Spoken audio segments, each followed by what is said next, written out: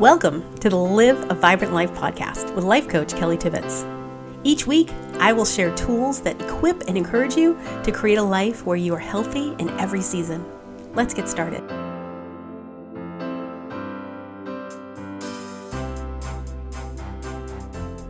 Well, hey everyone, welcome to Live a Vibrant Life, a podcast that's designed to equip and encourage you with the tools that you need to live a vibrant life. And I love that saying because for me, it comes from the idea that Jesus was sharing when he was here. He said he came to give us a life and a life more abundant.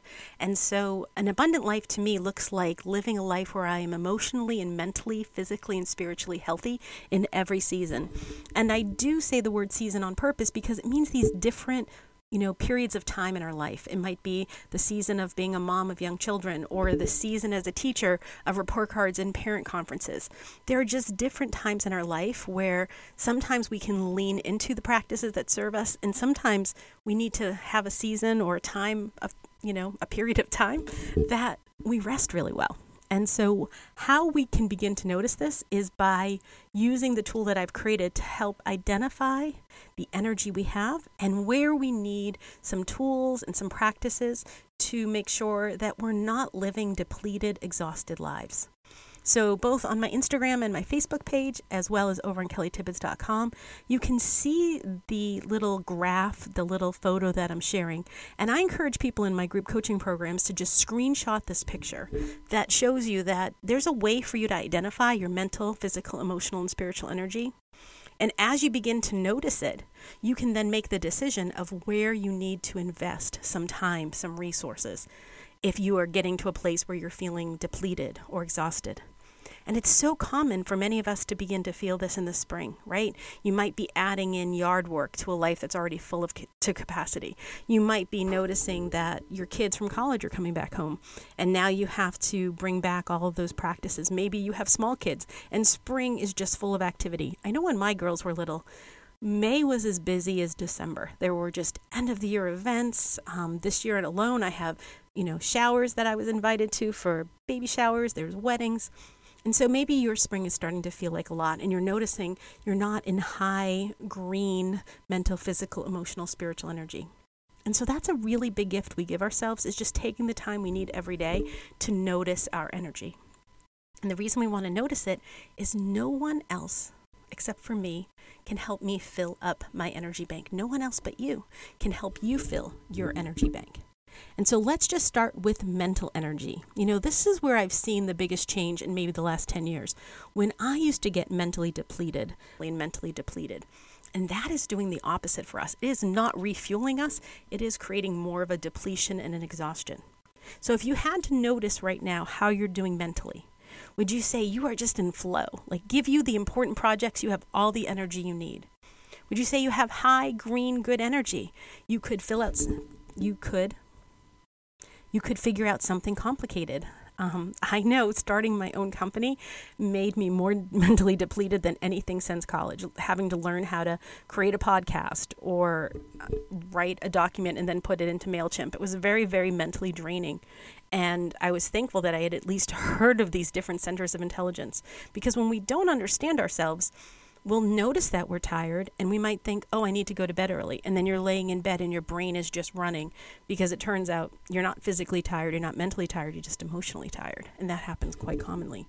So are you mentally, emotionally, physically, spiritually tired? If you are, what tools will serve you? So what we offer in our group coaching program is that as you begin to understand these different centers of intelligence, that you're a thinking, feeling, doing human, that you have a soul that goes throughout eternity, that's 100% valuable and 100% loved. If you use a different center of intelligence, you can often allow the center that's exhausted to be refueled. What do I mean by that? So my husband does really hard mental work. And if we go for walks during the day, it gives his brain a little bit of a break.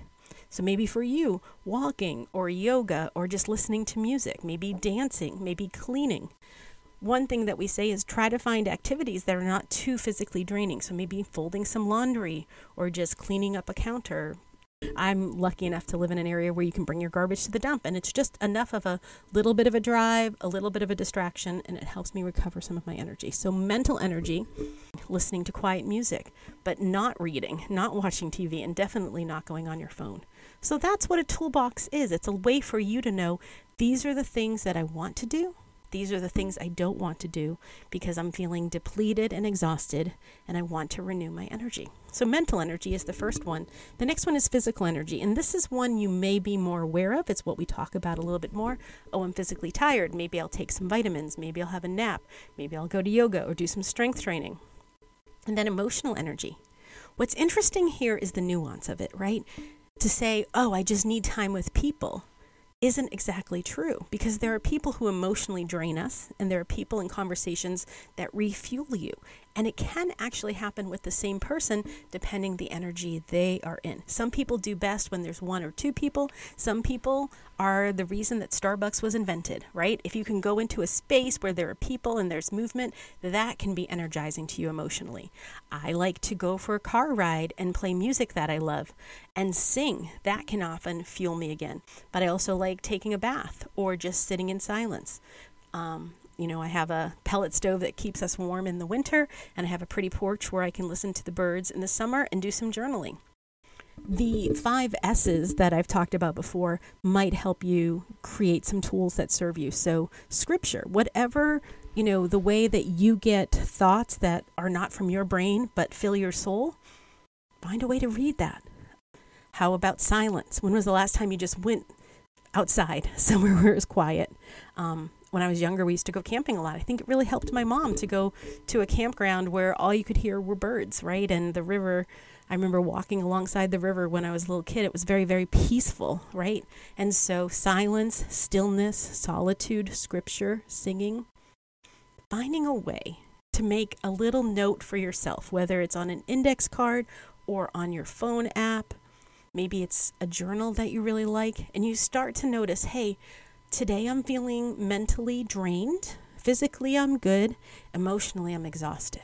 From a place of love, what decisions would I like to make? Oh, I think I'm going to carve out some time for some solitude, and I'm going to make sure that I get to go for a walk with a friend of mine who, when we have conversations, it fuels me.